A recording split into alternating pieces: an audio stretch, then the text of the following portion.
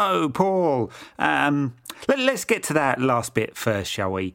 We launched a Patreon crowdfunding campaign, a way that people could show support for the show through cold, hard currency. We've never actually, we've taken donations through PayPal for a couple of years now, never had any adverts or never commercialised the podcast. I thought it would be a nice way for people to say thanks, show they appreciate the show. The response has been incredible.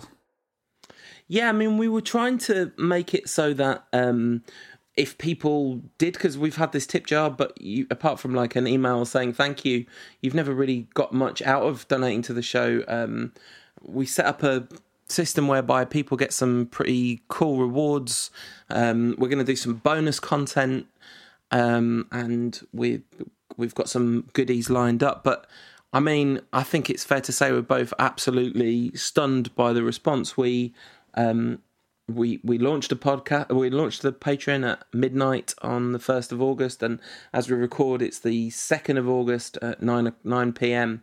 So, I mean, when I say midnight, I mean 12:01 at the beginning of the 1st of August. And we've already hit one of our loftier goals, which will enable us to get some guests on the show. I promised that I would shout out anyone that donated while we were recording the show. And, like, I'm kind of a bit overwhelmed by how many people that is now. So I've got to say a massive thank you to Peter de Kock, Alan Glynn, Don Miller, Vishart Marishi, Paco Pineda, all signed up to the mug tier during the show. Should we like? Sorry if you've got no interest in this, by the way. We're not going to go on about it at the beginning of every show for the rest of time. But should we talk people through the tiers, Ed? Yeah, let's do that briefly. I mean, firstly, I just want to talk a little bit about the inspiration because, I mean, clearly you owe a lot because you're the brains behind this. So I know what's coming now. All credit goes to you. Yeah. Thanks. And so talk to us about the Donald, who's inspired your capitalism. I'm very upset that you would associate me with that dreadful, dreadful, dreadful man, Ed. He is a dreadful, dreadful, dreadful man. So the Rantcast Patreon is an innocent aim of like trying to support us as we do this show. It's not a. Ed keeps going on about like how we're going to build Rantcast towers now. I think it might be you that's the Donald, Ed. It might be you. I've already painted my office in gold. In fact, I mean, to be honest, I just thought I'd outsource this now. I mean, you know, we're so mega rich with this with crowdfunding. I'm just going to buy a replacement in and piss off to the beach. I'm keeping it real. I'm staying on this gosh darn show with a lot more guests this season because we've just hit the tier, which is going to enable us to do that. I just want to say thank you to Brandon, to Craig, to Joe, all of who backed the Patreon during the recording. Thank you to Chris, to Nick, to Wasim, to Zlopras, to Yemi, to Pete McCarthy, to Scott Arthur, to Louise, to Richie. Thank you all very much indeed. So the way this thing works is you go to patreon.com/rantcast. First of all, we should say the show is going to be free, the same as it's always been. There's not going to be any improvement in quality in the show, just want to make that abundantly clear, but nor will you get any less at all. It's going to be the same length as it always was, the same frequency as it always was, and you're not going to have to pay anything at all to just keep listening as you always have done to the Rantcast. But if you do want to support us, there's a couple of things you can do. One, you head to patreon.com/rantcast and you sign up for one of the tiers that we've got available. The first of those is from $1 a month, and that is the Friend of the Rantcast tier. Initially, that was it. You get to put hashtag FOTRC in any tweet you ever tweet to us. We have to take you super seriously because of that. But because we hit our first goal really quickly, you'll also get a little video from me every month saying thanks, and it will have ridiculous stuff in it because it's me. So if 10% of our listeners did that, we would absolutely smash our loftiest goal. So please don't think that we don't appreciate people that want to back at that level, because honestly, funny you talked about capitalism, Ed, but like, spreading the load of supporting this show and enabling us to keep doing it moving forward among lots of low cost contributions. That is absolutely awesome. So yeah, hit up that $1 tier. Don't think, oh, they're not going to care about that. We super do, and it really adds up, like it already really has. The next tier up is $5 and above, and at that level you'll get some bonus stuff from us. We've already talked about this show. I think we're going to talk about documentaries in the 10 minutes bonus after the normal Rantcast today. We'll do just a 10-minute bonus show on various different topics at the end of every show, which you'll be able to access through an RSS feed, which you can put in your podcatching software. I'll be able to help with some technical support on that if you have any trouble. Once we've worked out how that works, paul@unitedrant.co.uk via email if you want some technical support. You'll also get a half an hour Q&A show every month exclusively for Patreon backers. So that's bonus on top of the Rantcast. The next tier bigger, up, longer, and uncut. Yeah, more. Exactly. That is the more Rantcast, please tier. I'm going to rattle through these really quickly to not bore anyone that's not interested now. $10 and above. If you back that level for 3 months or 4 months outside of the UK and Ireland, you get a super cool exclusive Rantcast mug. We're never going to sell this mug anywhere. This is like, you are a Patreon backer of the Rantcast. You have this mug. You could show this mug to anyone in the world and they will know you are a Patreon backer of the Rantcast. Of course, you also get access. Anytime you go up a tier, you also get access to all the stuff that's in the tiers below. So bonus content, extra video every month, all that stuff. The next tier up is a beautiful Zlatan Ibrahimovic print done by Cal Gildart, who long-time listeners will know we've done a bunch of different stuff with Cal, and he's put together this very cool Zlatan print. If you haven't seen that, you can hit me up on Twitter and I'll show it to you. I'll also make sure it's on the Patreon site so you can see it. It's really nice. And that's $30 a month, that tier. And you get the mug, you get the art print after 3 or 4 months, depending on where you are in the world, and you get the bonus content and the extra video. The final tier, it felt weird putting this tier out there, Ed, I'm not going to lie, but people asked us to do it, and it's a big thing in crowdfunding, so we did it. This is the interaction tier. $50 a month. You get the print, you get the mug, you get the bonus content, you get the video, and you also get something off us, a Skype call, a letter, a series of doodles, weird Snapchats, I don't know, sexting. Whatever it is that... No sexting. No, this is I like... might show my knob for $50 a month.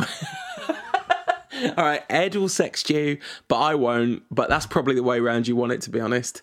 And yeah, so that's obviously a ridiculous tier that we put in because people asked us to put it in there. That's limited to 25 people because we can't do loads of work. And a massive, massive thank you to Jamie for hitting up that interaction straight out of the gate. He was there with the interaction tier. So that is absolutely amazing. For $100, you can touch me. The hugs at Old Trafford are still free, by the way. Always. And then the very last point on this, we're working towards a couple of goals. I mean, to be honest, I was expecting to talk a lot more about the goals we were hoping to hit on the show, but we've already hit the first 3, which means a video for every Patreon backer at any level from $1 up every month. 2 hours of me streaming Football Manager on the internet, talking about it. Listen, honestly, some people were legitimately excited about that. So if you think, why the heck would anyone want that? I understand, but people do, so we'll give the people what we want. We've hit the tier, which I can't quite believe, where I've kind of promised to make sure we get some guests on the show. We've had some brilliant guests over the years: Andy Thomas, Dan Harris, Musa Okwonga, just some fantastic football writers. Jamie Jackson last season telling us he thought United were favourites for the title back before it all went horribly wrong. The thing about sorting out guests is it takes a long time, so that's why we didn't ever do it regularly. But now we're going to have at least 10 guest spots this season, and the only targets that we've got left to hit are a couple of big ones. One, if we hit $1,200 a month, which we're on the verge, we're not that far off doing anyway, and I think hopefully people will be into this. We're going to host meetups in London and Manchester. Wow. Does that actually mean I have to show my face? You're going to have to show your face. The amount of people, Ed, who have said, do a live show, do a live show, do a live show. But we're not doing a live show. Well, we'll think about it. So we'll do that. Yeah. I think we'll get to the meetup point. We'll do the meetup. And if no one tries to kill me, I may think about a live show. Oh, my goodness. So all we have to do is hit that meetup goal, not kill Ed, and we might get a live show. The final goal, the kind of like the theoretical lofty goal of $1,500 a month was set up as a kind of guarantee that we're going to carry on doing the podcast next season, which is ultimately what this is all about. I mean, it feels very strange to be asking people for this kind of support, but there's some... I hope that you can trust us when we say there's some kind of good reasons that this has happened now, which won't get into, but that there's kind of reasons behind this, and doing this will enable us to carve out the time that we want to carve out to do the podcast, which we've been doing for 7 years. It's all right, Paul. Look, you can talk about your habit on the show. Thank you very much. Yeah, I have become horrifically addicted to avocado, and this is the only way of keeping me in avocados. So, well, great description. And look, honestly, it's not so much about the cash, but, well, it's a bit about the cash. It's a lot about you showing your appreciation, and we really do feel that. I think we were mega surprised how much support there's been. Seriously, I can't believe I didn't burst into tears. Like I've nearly I've been a few crying times. Like a baby all day. Not really. But, you probably didn't expect that, did you? We've talked for 14 minutes about money. Manchester United was formed as a working men's club for the railway workers in Newton Heath. This is also the club that's about to spend £100 million plus on Paul Pogba. Square that circle for me, Paul. And how do you think that's going to pass into the new season? Yeah, I mean, that side of it is really difficult. There's a heck of a lot of cognitive dissonance, isn't there, when it comes to this stuff? Because on one hand, the horrendous cheapening of the commercialisation of the club has been rather unpleasant to behold, and we've definitely railed against that. On the other hand, oh my God, Paul Pogba, Ed. Yeah, I know. I mean, I rationalise this, and it is rationalising in terms of it's not my money. It's way better than in the pockets of the Glazers through dividends or special management fees. Who cares what the total amount is? It's a world-class player, and we need them. And I'm thoroughly going to enjoy Paul Pogba playing at Old Trafford. Of course, that that's clearly a rationalisation, because in one framing you could see us as a little bit hypocritical, because over the years we've been extremely critical of the club for refusing to spend money. So now we're enjoying it when they do. Yeah, absolutely. And that is how it works, isn't it? That is how the circle gets squared. The circle gets squared. It's that we want to see that money on the pitch, don't we? Absolutely. Yeah, all of it. Yeah, so keep on spending. So what are we getting? By the way, Paul Pogba obviously hasn't signed at the time of recording. What are we getting if he turns up? Well, he hasn't donated to our Patreon funding either. Git. We're getting a on the cusp of world-class midfielder. I mean, in fact, if you take his performances for Juve last season, he's a world-class midfielder. He's a couple of players in one. He creates a lot for someone who, you don't necessarily think of as a pure creative player. He gets a lot of assists, scores a decent amount of goals, not tons and tons, 1 in 4 or so. Takes a lot of shots. He's prepared to take a risk. He's a real number 8. He'll drive forward from midfield. He was completely abused at the Euros by Deschamps, who played him basically as a holding midfielder. You didn't see the best of Pogba there. If you want to see the real Pogba, go look back at a bunch of Juve games from last season, because he was excellent. That said, you're not getting the finished product. And so a world record fee for someone who's not yet dominant in his position is well, as Arsene Wenger put it, madness, I suppose. Yeah, although that Wenger quote has got to be the most taken out of context quote in history, given he said it's madness if you can't afford it, but it's reasonable if you can. Yeah.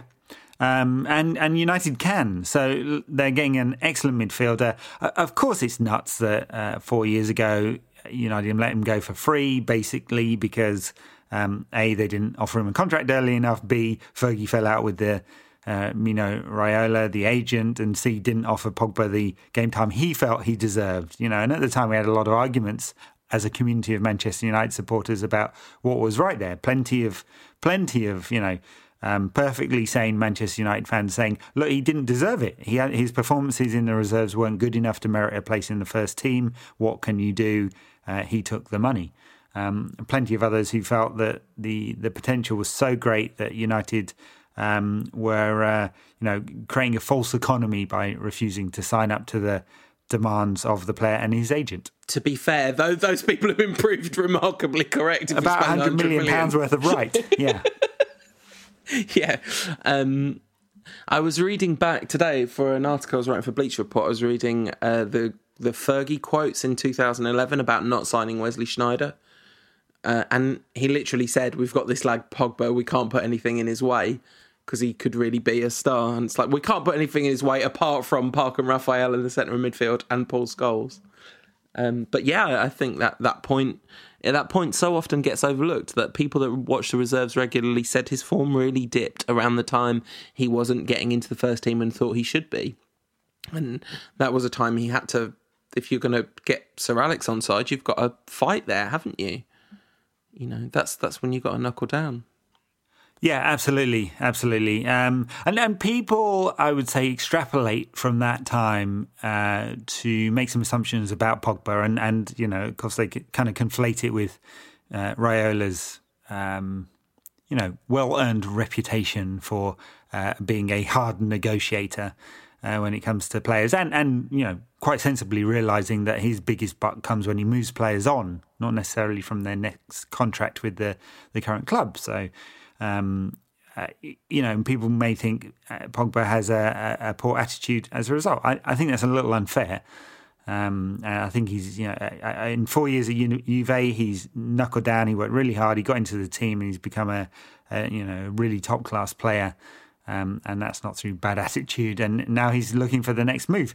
Of course, if this was happening somewhere else, if Manchester United had just won the European Cup, and were successful and had one of the greatest players ever to grace the game as the manager, and some other upstarts came in who just finished, 4th, 7th and 5th,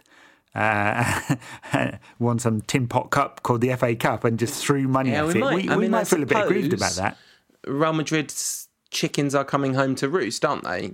They've run their club so poorly that even though they easily should be in a position to be able to afford Pogba, they can't.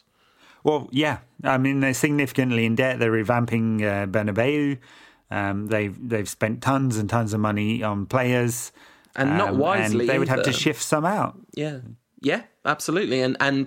But they've not spent wisely, so they aren't really able to shift players out. No one's going to give them 40 million for James Rodriguez this summer, are they? Well, the only people who do that are Manchester United, probably. So I read this really interesting article by Sam Lopretti on Bleacher Report from March this year, where he was talking about how Juventus managed to kind of revive Pogba and get the best out of him in the latter stage of last season, because he really dipped after Pirlo and Vidal went, because he sort of, Patrice Evra gave this quote where he said, it's almost like Pogba knows how good he is, and so he feels like he's got this tremendous responsibility to carry the whole team, and actually Pogba works best when he's relaxed and comfortable and is playing in a working system with good players all around him. And that was why playing a 4-3-3 was so effective, or at least a 3 in midfield for Juve was so effective. And if you think about all the social media stuff that came out of Evra and Pogba during the Euros, you could see that Evra is like consciously trying to make Pogba feel relaxed and comfortable, and that he doesn't have the weight of the world on his shoulders. And I wonder, this is all leading up to a question. Greg Johnson wrote an article on Squawker about this, about how you get the best out of Pogba in a midfield. Because if we play Pogba and Carrick behind Rooney, Martial, Mkhitaryan Ibrahimovic in 4-2-3-1, that will be a good team, I think, but you are not going to get the best out of Pogba compared to you drop Rooney, put Herrera in midfield, have a three in midfield with Pogba on the left, hooking up with Luke Shaw. Well, it's obvious, isn't it? Yeah. You know, with Pogba, but without Pogba, I think United's players are set up for a 4-3-3 without Rooney. And here's where the agenda comes in. But it's just sound logic right now. So you play Rooney in the hole because you have to, right? Because he's not a number 9 and he doesn't deserve to be in the team ahead of Ibrahimovic or Rashford or Martial. And you play him at number 10 and shift Mkhitaryan to the right and play Martial off the left. And then, yeah, of course, you're going to have to play Pogba out of position. Either way, I mean, it's a difficult one for Jose to get right. I think he's man enough to do it in the way that Van Gaal and Moyes weren't. But he's got a lot of trade-offs to make. In that 4-2-3-1 system, he's going to sacrifice Pogba's best role, and he would have to sacrifice Rashford. So Rashford either drops to the bench or plays on the wing. He plays Rooney in a position to which he has almost never excelled. Or you play 4-3-3 and he shifts Rooney to the wing and you sacrifice one of your better players, Mkhitaryan or Martial, or drops him altogether, which is the most sensible choice, frees up Pogba. But then it's a massive political storm. Comes in, tries to make a statement by dropping the captain. Yeah. And, all the smoke signals are not that that's going to happen. Rooney gave this interview to Martin Samuel of the Mail. It was mostly about England. And actually, I have to say, if I was Roy Hodgson, I'd feel, I don't know, almost like a bit betrayed, really, by the... He really throws Hodgson under the bus, and Van Gaal too, actually, if you read between the lines, which, considering what both of them did for him, is a little bit, I don't know. I've always been very reticent to bash Rooney as a character because, that's never been the agenda, as it were. But that was it left a bit of an odd taste. But he says in this interview that Mourinho's come to him and said, you're not going to be playing midfield. Of course, talked a little bit about this during the Eurocasts, but Mourinho was adamant at his opening press conference, not a 6, never a 6, not even an 8. So Rooney's just not going to play in midfield. Against Galatasaray, this feels weird to say, Rooney scored 2 goals in that game, but he was atrocious. He had maybe one good touch, one good pass. The first half, with him behind Ibrahimovic, it was the first time that's ever happened, and it's 45 minutes of a friendly, so let's not completely assume this is going to be the case. But exactly what you thought would happen. They would get in each other's space, both be dropping to the same positions to kind of get the ball and try and feed people ahead of them. And Ibrahimovic looked an enormous cut above Rooney. Yeah. I mean, look, there's a couple of bold moves you could make. The one that probably won't happen is to play Mata at 10, playing an actual number 10 at number 10. Of course, the modern way is to not really do that and play a deeper forward. Yeah, maybe Ferguson was the pioneer of that in a way, of which Rooney suits. A bolder move might be to play Ibrahimovic there, dropping a little deeper. He doesn't have the pace of old. And not play with a target man and play with Rashford or Martial ahead of him. Either way, Rooney doesn't get in the team, and either way, you squeeze Pogba out of some of that space. The one that makes sense is to play with no number 10 at all. Mata doesn't get in the side; he's a sacrifice. You play with pace on the wings in Mkhitaryan and Martial, and Ibrahimovic is the kind of pivot up top, and give Pogba free rein to bomb forward. Yeah, but the problem with that is, then you've got a situation where Rooney is potentially third choice. I mean, that would never happen, of course. It'll end up being Rashford that's third choice. But, Rashford showed in that the half he had against Galatasaray that... Fire. It's just beautiful to watch Marcus Rashford play football. And that's why... my favourite of all those options is almost like you do sacrifice a bit of Pogba by playing him in a 2, but you play Ibrahimovic and Rashford almost interchangeably as 2 9.5s, because Ibrahimovic hasn't got the pace in the sense of like outstripping defenders on a counter-attack. But one thing I really noticed against Galatasaray is he's not half quick over like 5-6 yards. Right. He's still so much power in those legs. Right. That he really has that explosion. True, yeah. I mean, we saw at the Euros just how much it impacts Pogba to play in a too deep a position. And, you know, the sacrifice would be that either Pogba holds and he's responsible for the team, which he was for France, and protects the back four, or he doesn't and Carrick gets overwhelmed. Or it's more likely to be Schneiderlin, I think. But you see, and that's the thing, because Schneiderlin is a box-to-box midfielder, and Van Gaal played him as a holding midfielder and didn't really look like a holding midfielder. Agreed. So this is another reason why 4-3-3 just jumps off the page when you look at United's squad. Carrick, Schneiderlin, Andor Herrera, Pogba. Like, that's a midfield three, that is. You really compensate for Carrick's... You know, Carrick has the kind of freedom to do all the ticking over stuff that he does so well. Pogba can hook up with Shaw on the left. Shaw can be the new Patrice Evra in Paul Pogba's life. And then you've got that front three. There's plenty of game time to give Rashford, but then there is just no room in the squad for Rooney, and we're not at that stage yet. So there is going to be... I think there is going to be some frustration this season, even though there's like so much cause for optimism. There is going to be some frustration about the Rooney issue again.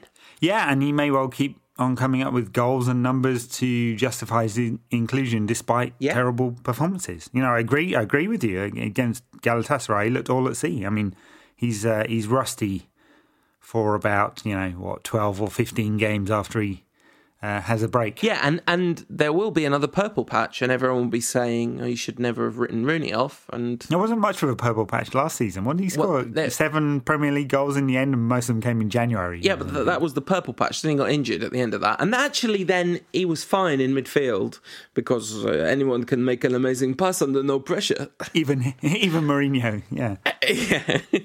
Yeah, well, it's going to be fascinating.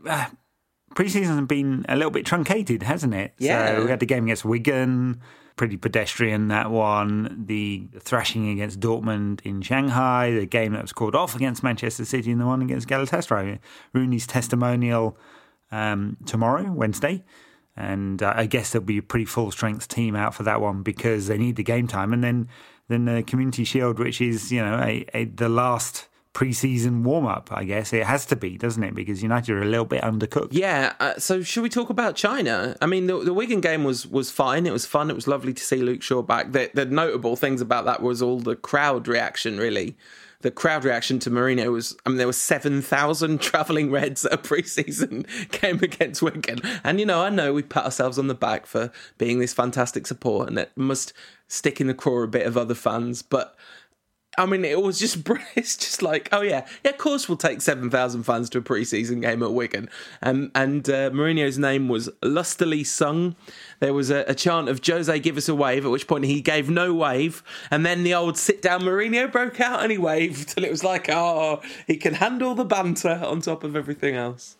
It was very nice, and, it was a functional performance, and I mean the performance is kind of irrelevant, isn't it? Mkhitaryan was really good in that first half in that game. Yeah. It looked like, ooh, that's exciting. Yeah, it was pretty exciting and great to see Shaw back. Fantastic.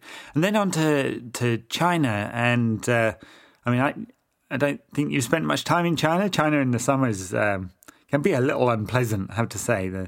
The pollution really amps up. And the air is a bit heavy, and the players complained a lot about the temperatures and said it wasn't ideal, and obviously the pitches weren't great either for training or playing. And United took a beating from Dortmund, who'd, in all fairness, had played 5 pre-season games to United's 1 going into that game. Yeah, and that was just exactly what that game... I had to write an article after that game, and I was thinking, how do you really say anything of merit after that game other than, yes, Dortmund have played 5 games and United haven't, and so Dortmund were much better than United. There were little glimpses. Mkhitaryan scored. Mata's been on assist fire. For I think he's had a very good pre-season. us, yeah. I just can't work out a narrative in which he gets into the team. Someone promised they'd back the Patreon if we didn't use the word narrative all season, and we're half an hour into the first episode, and both of us have now used it. Have we got any other banned words? I don't think so. Rooney, but Are we going to have to bleep the word narrative? I think you already give Tom enough work to do bleeping YZ. Right. That Borussia Dortmund game was it was basically a non-event. Funny that Mkhitaryan was signed by Dortmund to replace Mario Götze, and now they've signed Mario Götze to replace Mkhitaryan. Well, there's a narrative you could get out of that. There really is. And then it was onto the big super clash between Pep and Mourinho. That's right. There's an awful lot of unprinted column inches in the world as they talk about narrative. Getting ready for, when is it? September the 10th or the 11th or something like that for the actual derby. They can pull out all their copy all over again. Yeah, absolutely. That game was called off because of what the rain had done to the freshly laid turf at the Business Stadium after a fungal infection in the turf. They relayed it. Then there was, torrential rain, which kind of messed up the relaying. Then I think the night before or 2 nights before, that kind of come back and stopped the ground bedding in. And then you saw pictures of that turf. It was completely unplayable, wasn't it?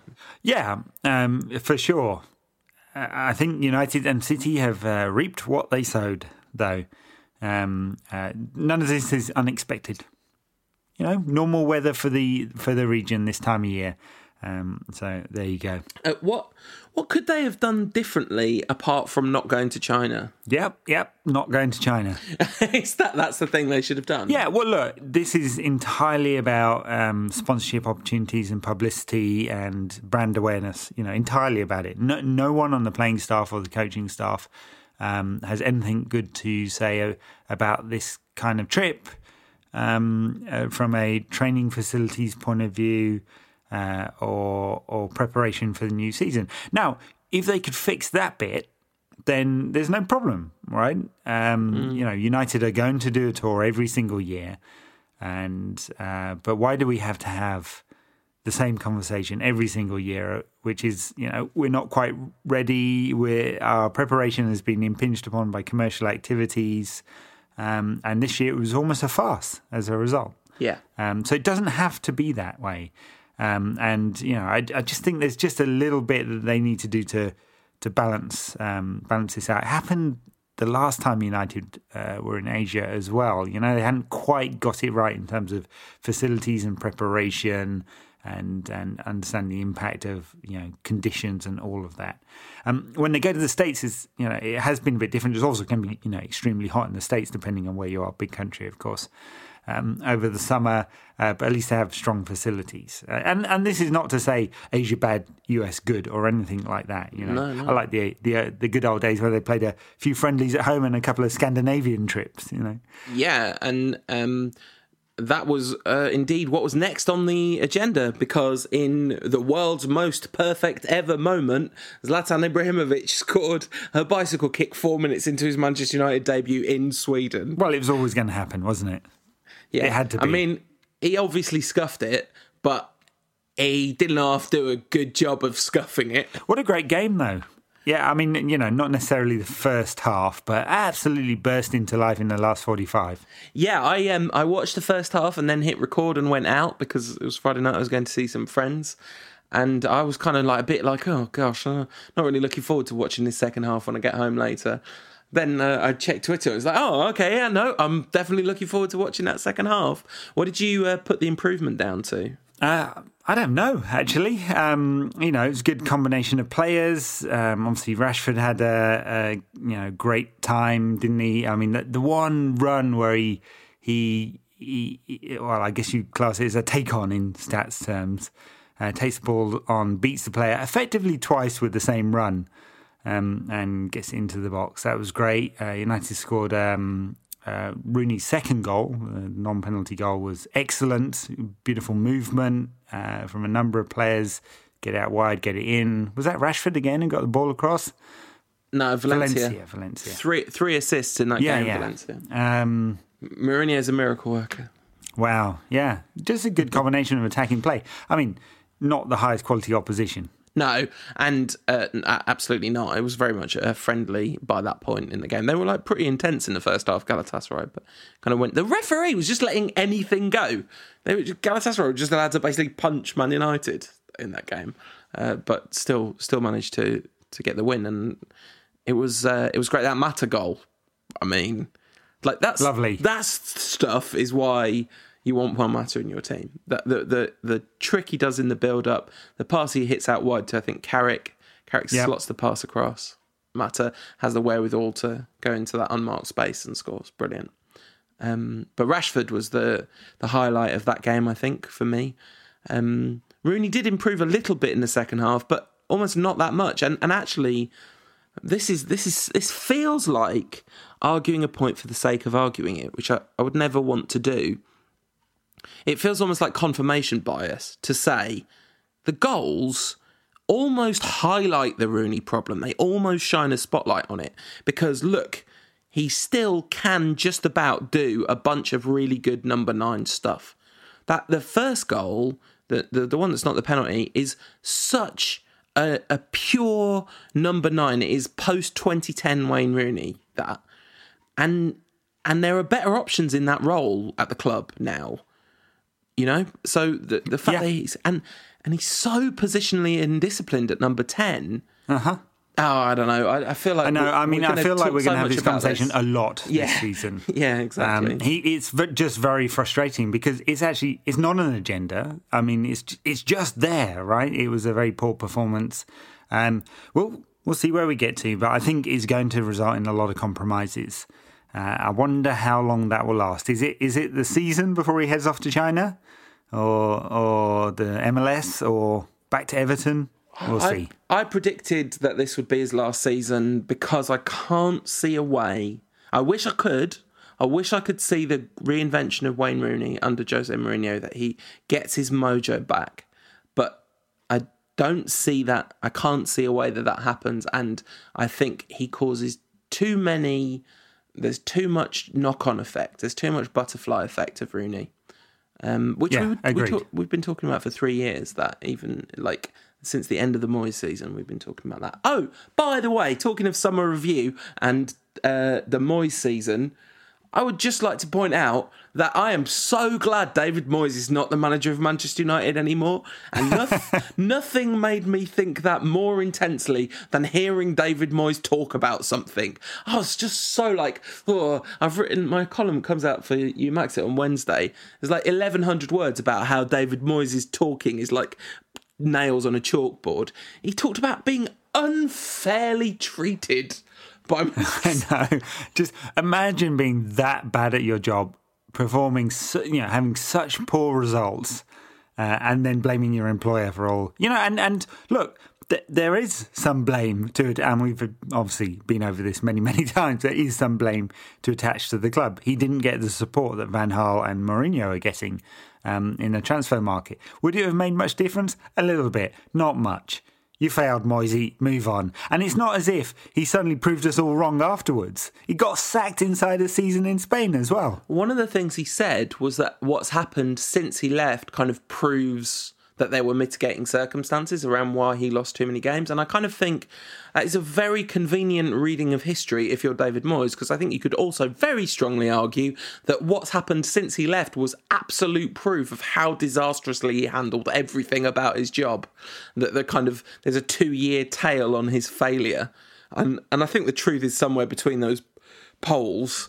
But he said he didn't take the Sunderland job when Allardyce took it because he didn't think they could stay up.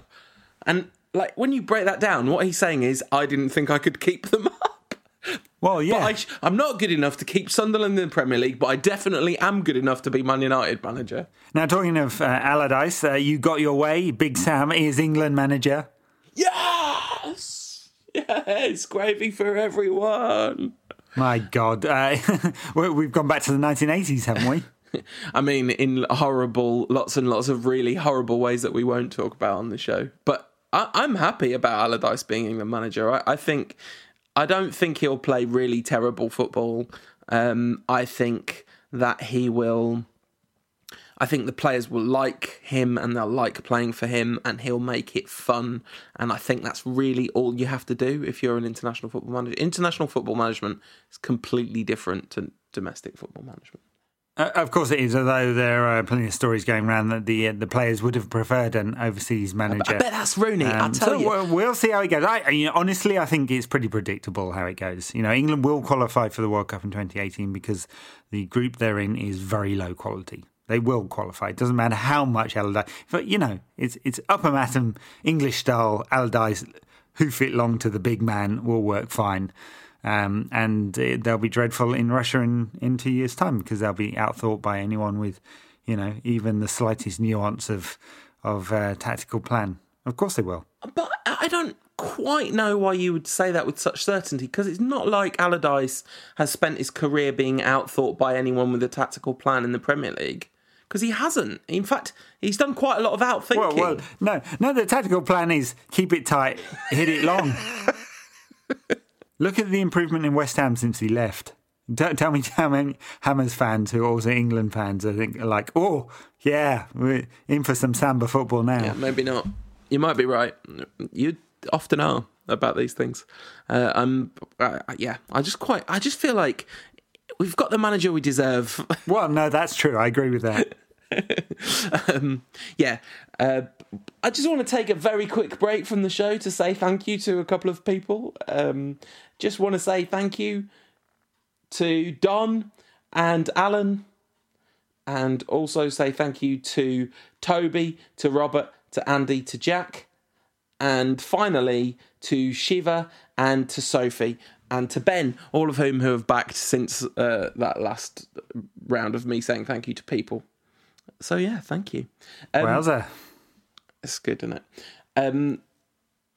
So the next up on United's docket. Well, actually, very quickly, let's assume we get Pogba, because I hate to do that because it's like a recipe for pain. If it doesn't happen, that'll be really terrible now. But let's assume we get Pogba. This is the best, most effective transfer window, the kind of the most efficient and sensible transfer window United have had for a very long time, right? It is. They got into bed with Mino Raiola and it's worked.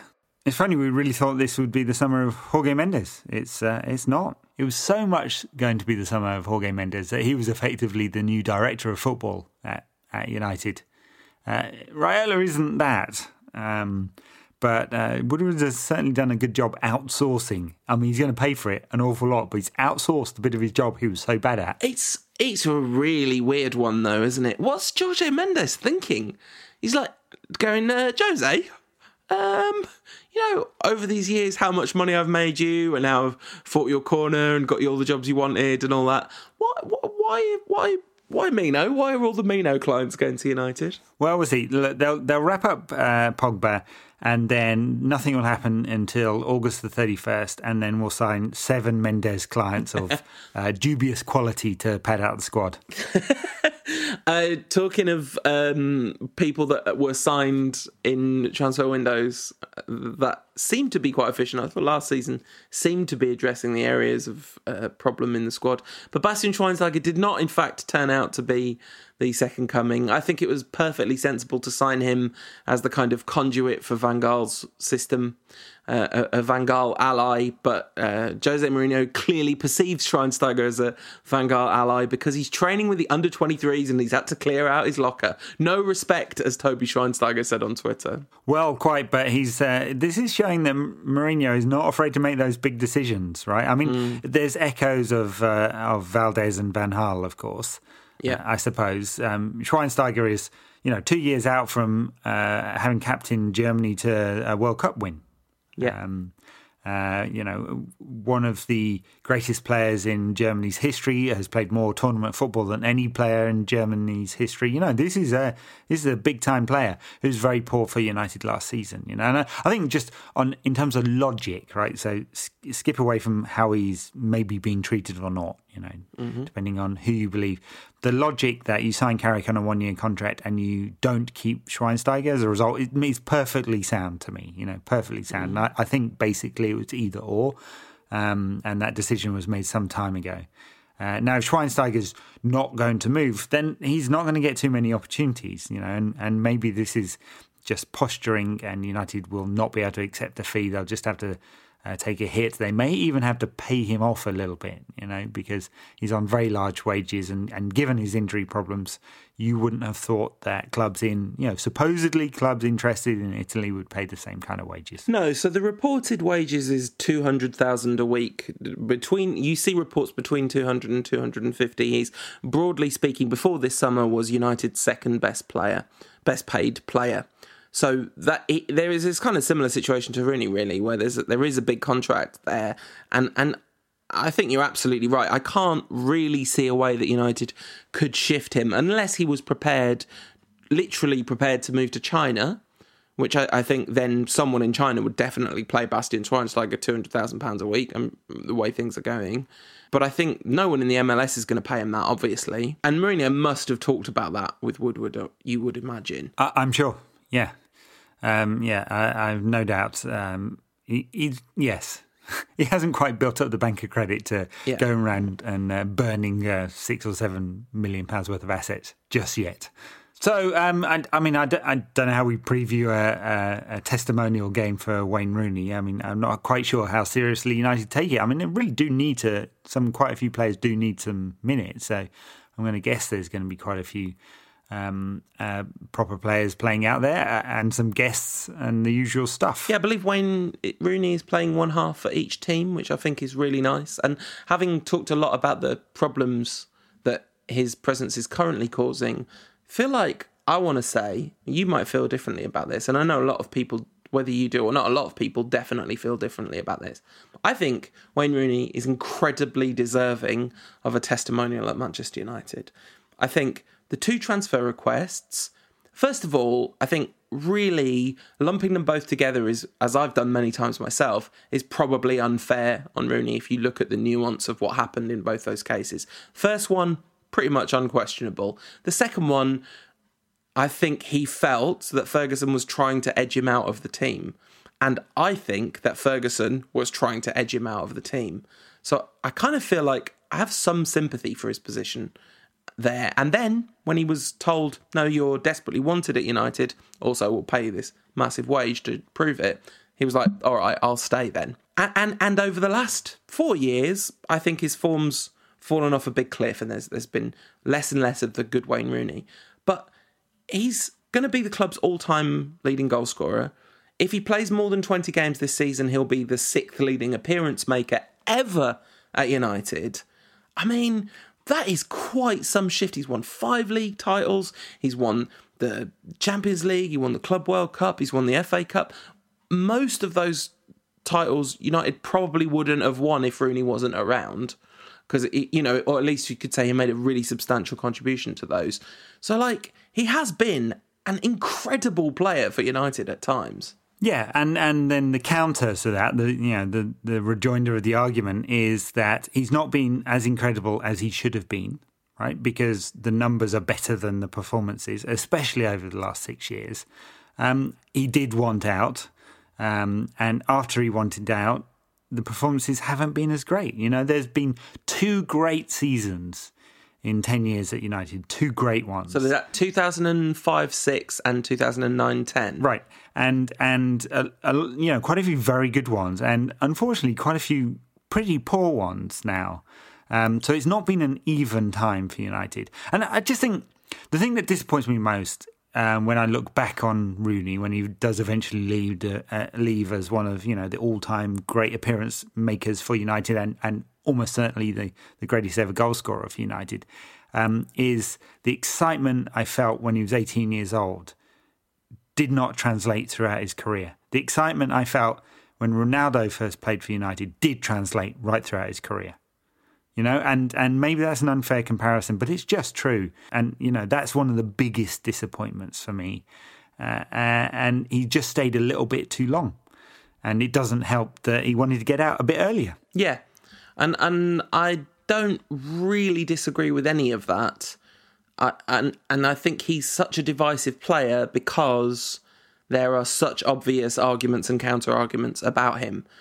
Even the first time he wanted out, I mean, he wanted to go to City, which sort of slightly undermines it. But even then, you know, when he said exactly what, you know, the podcast was up and running by then, and he said exactly what we were saying about United every week when he wanted, which is that the club are showing an obvious lack of ambition in the transfer market, and therefore there is going to be a decline in quality, and I'm going to achieve less by staying here. I mean, he didn't say that. That bit was implied. And, you know, I don't think he was wrong, really, at the time. No, it was a very dumb piece of PR. Because you know, the thing about United, as angry as people were with the Glazers, and as right as he might have been, and you might have been tapping into a sentiment that was on the terraces, definitely. What he did was attack the club, backfired big time, and Ferguson masterfully put him down.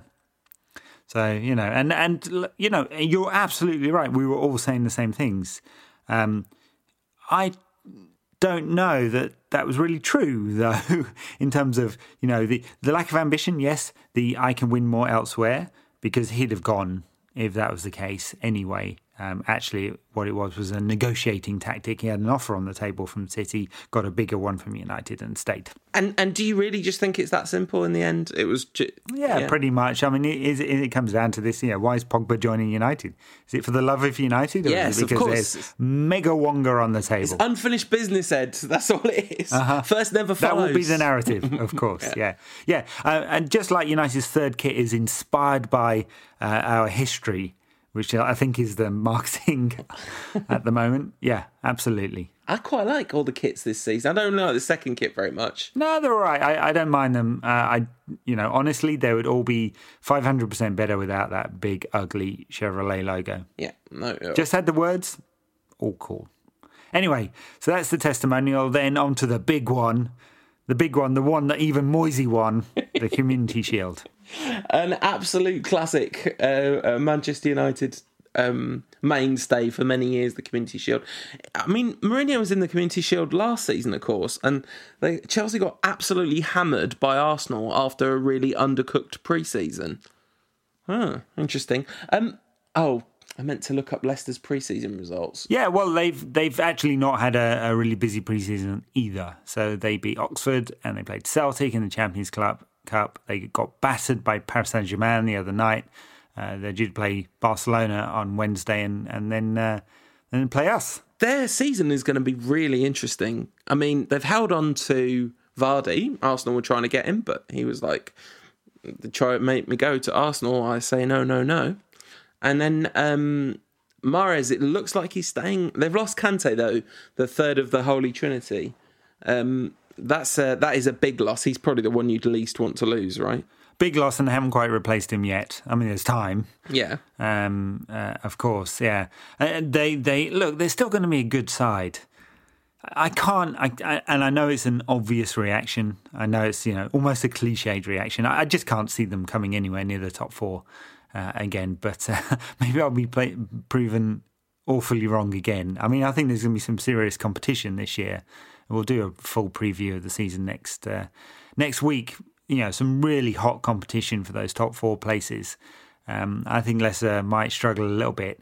You know, it's pretty obvious how you play against them, right? And it's pretty obvious how they're going to play. We'll see. I mean, United, of course, aren't going to do the thing that you need to do, which is just give them the ball. Will they stretch the game and allow Leicester to play over the top of them or not? We'll see. You sort of imagine they would, because there is still a problem in defence at United, isn't there? The right-back position looks like it's going to be Valencia. I'm not sure any of us feel particularly positive about that, except for my friend Joe. Hello, Joe. The left back's obviously not a problem. Eric Bailly's looked really good in pre-season, but you kind of imagine some of that is a little bit of pre-season sheen. Yeah, Marcos Rocco looked good in pre-season once. Marcos Rocco never had a pre-season at Manchester United. No, he wasn't allowed to play because he didn't have a passport, and then he got lost on an airplane with Angel Di Maria or something. This is true. I made a quip without really thinking about it. Look, yeah, we'll see. I wouldn't be surprised to see Jones and Smalling start the season. Jones is a problem, isn't he? I mean, he's clearly going to get injured at some point, and he hasn't improved at all on the pitch over the last 5 years. Smalling just needs, like, first half of last season, that form. If he can hit that, and Mourinho's the man to make a defender better, definitely. That's not a problem. Another senior defender would be very sensible and just clean out some of the chaff. It's very hard to think of any good reason for Phil Jones still being at the club. Massive talent when he was 18, just hasn't improved since then. Jamie Jackson reporting that Jones and Smalling had been told they would be the first choice pairing as the season started. It's kind of interesting. I wonder if pre-season has changed Mourinho's thinking on that at all. And anyway, even if they are, it's only going to be a matter of weeks before Phil Jones injured, isn't it? I mean, wouldn't wish it on him, but that seems likely based on history. So I think Eric Bailly will have chances, and he does look like a talent for sure.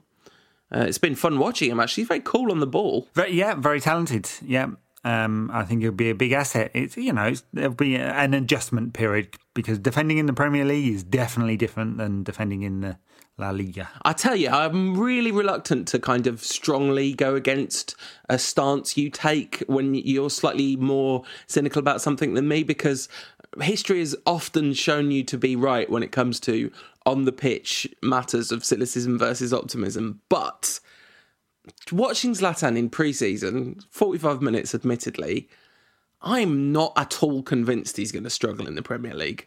I'm really not at all convinced by that. I don't think I ever used the word struggle. No, but you said you think he's going to get less than 20 goals, and that there'll be a sort of shock to the system of the Premier League for him.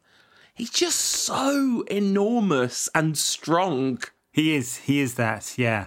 I don't think he's got the zip left anymore. I could well be proven wrong. We will see. I do hope he scores like 59 goals. What did he get last season? 58? 58 in all comps, yeah. I hope he gets 59.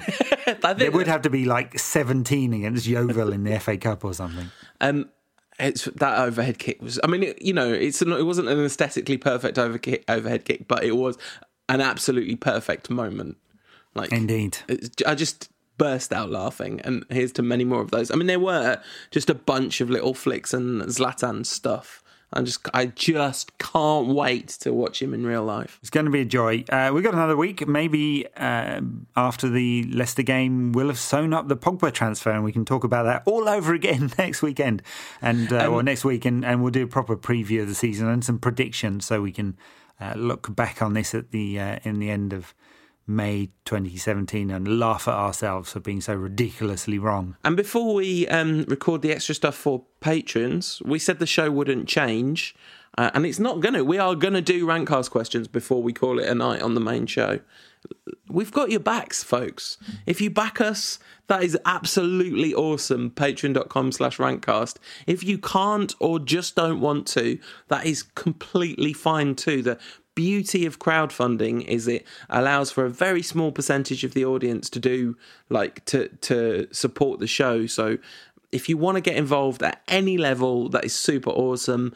If you're not that bothered or you can't, or and definitely don't feel bad at all if you can't, especially enjoy the show, keep listening to the show. It is for you. That's why we're doing the Patreon, so we can keep doing the show. Yeah, that's all very nice. I mean, guys, Wonga.com, go take out a loan. No, don't do that. Do not do that. At Blabberwan says, will David Moyes and his Sunderland side get relegated this year? Brackets, please say yes. Please.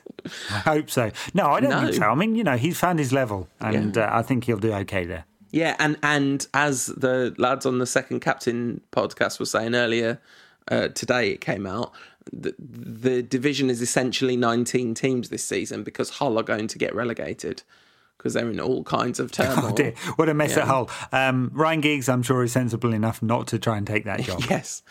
Chris at C. Pascali says, will Mourinho bring his terrible record versus Newcastle with him? I don't know if I was aware of this. Is Mourinho? It seems to ring a bell now that even when Newcastle were at their abject worst last season, they beat Chelsea. It was just after Sunderland had played us, I think, because it was in the press room at Old Trafford and all the Sunderland journalists were looking thoroughly miserable. After we beat Sunderland, they were all looking thoroughly miserable when Newcastle was scoring against Chelsea. I don't think he will, because our really good record against Newcastle will overwhelm it. Newcastle aren't even in the division. Oh, yeah! I was thinking when he's saying that, I'm like, there's something wrong here.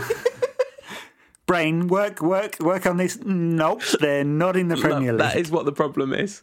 They are going to absolutely walk the Championship and be back, though, with Rafa. So Rafa versus Mourinho. Yeah, and dump us out of the Carling Cup third round or whatever it's called, the Capital One Cup. At Rich Chilver says, how much out of the 1 to 100 million or percent, he says, of Pogba's fee is down to his homegrown status? 2?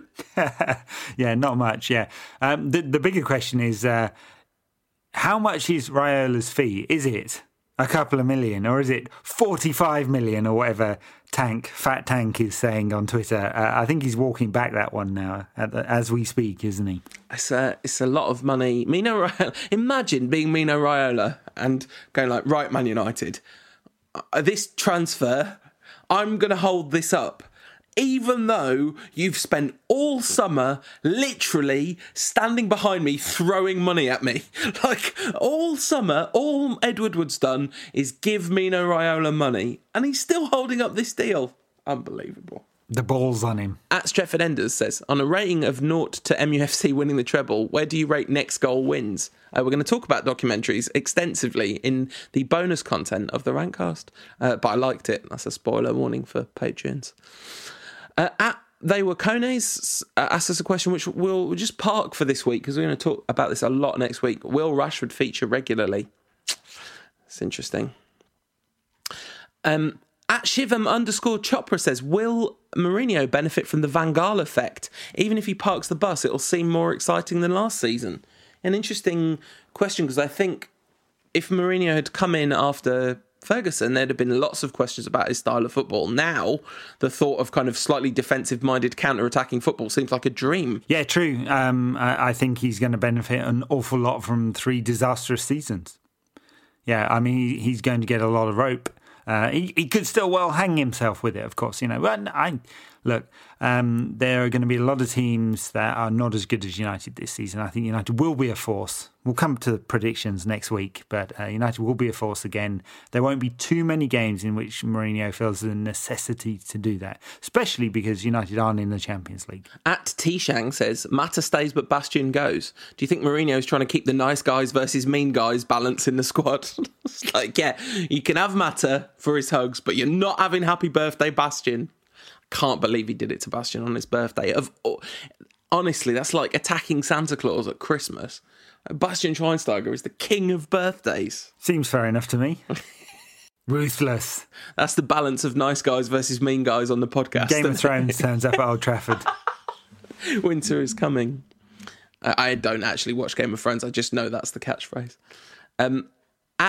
Winter has come, didn't you know? Oh, yeah, that's why the filming of the show's delayed, right? Because they're going to actually have to film it in winter. That's right. They're going to film it in Iceland for the next 4 months or so, where Moisey will be managing next after he's failed at Sunderland. I am Kuchibacha says, is Ed Woodward the wolf of the transfer market? No.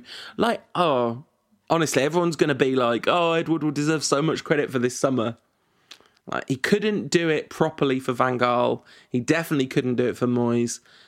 Jose Mourinho, if Mourinho wasn't the manager, this summer wouldn't have been anything like it's been. And then he said, hey, Mino, would you like this really, really, really, really offensive amount of money just for signing some paperwork? Mino was like, no, I want that doubled. And then Edward was like, look, now we actually have to negotiate. I'll give you that doubled minus 2% or whatever. Anyway. At Harshit Parsi says, how do I console myself seeing a childhood idol being mistreated by my beloved club? It is honestly, like, I agree with you totally about the logic of it. It is just sad to see Schweinsteiger kind of kicked out to pasture. But I think you just reconcile it by the kind of real politic of football. This is just what football's like. It's a cruel business. It is indeed. At Red Voices MUFC, say Pogba came over to your house for the evening. What meal would you cook him and why? I don't know the answer, but what I would do is I would ring up Patrice Evra and get him to tell me, because he definitely knows the answer. I don't actually have the capacity to ring up Patrice Evra, but I bet if Paul Pogba was coming over for dinner, I could get Patrice Evra's number. I bet you could, yeah. It'd be something fancy though, wouldn't it? I don't know, do you think so? I think it might just be like a good, straightforward... Le Big Mac? Not something nutritious, like good vegetable curry and rice. That would be what I would cook him, because I can make it and it would be nice. Yeah. Then me and Paul Pogba would be best mates forever. Too much starch, not enough carbs. No good for an athlete. What, rice? You had a pasta before your big meal. Oh, okay, right. Well, I could do him something Italian, but then he might be like, oh, Italian food. Remember how nice it was being in Italy? I want to move back to Italy. Manchester's rubbish. So you've got to be careful. Of those being linked to loan moves, asks at Wormito, will any make it at United afterwards? Was Tom Cleverley the last player to benefit from a loan? I mean, Paul Pogba, obviously. Everyone makes that joke. Yeah, well, the loan system is very different these days. I mean, not as many players can go out. The emergency loan system has been canned. It's harder for loanees to get time in English football. You know, the harvesting of young players and then loaning them out to clubs abroad is very common, especially Chelsea, but a little bit United, not so much. We'll see. I mean, it's not obvious to me that any of the loanees from last season, well, obviously Fletcher's already gone. I'm not sure that we'll ever see Blackett again. So, it's not clear to me that any of them have benefited from that. Who's getting loaned out this season? I mean, Januzaj, I guess, unless he goes permanently. I'm not sure why he'd go to Sunderland, but we'll see. Tuanzebe might go on loan. Looks like Timothy Fosu-Mensah is definitely staying. Yeah, that's good news. It is good news. It'd be better news if he was in the team, but we'll see about that one. So, no, I mean, it's a fair question.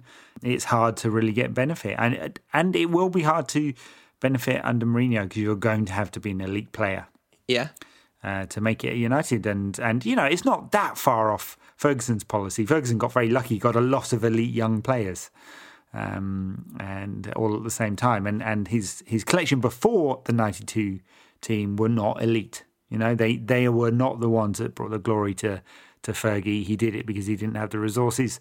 Then he got this massive clutch. I think Mourinho will play the younger players where they're good enough, and it's very hard to get good enough. And I think the one player that I'm not worried about at all under Mourinho is Rashford in that sense, because I think he so obviously is good enough. At Free on Goal says, who would be better at football golf, Scholes or Beckham? That is a brilliant question. I think it's Scholesy. I think. Do you? Because I was going to say Beckham. I think when it comes to well, okay. So Scholesy would have the iron game, wouldn't he? His beautiful positioning on every shot, never makes a mistake. Bex has the power game, such a clean striker of the ball. Yeah, and like, have you seen that video where he kicks 3 footballs into dustbins that are absolutely miles away on a beach? Right. Like, I don't know if that video's real, but if that video's real, there's no one better at football golf than David Beckham.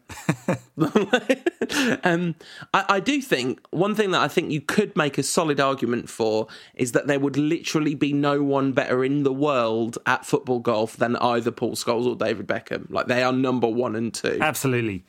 Any more questions, or shall we wrap up our first show of the new season there? Yeah, a question from @Gary_1105 says, is there any way I can make some sort of financial contribution to the Rantcast, possibly in return for special rewards? I don't think there is. I can't really think of anything, but if you want to send a check to...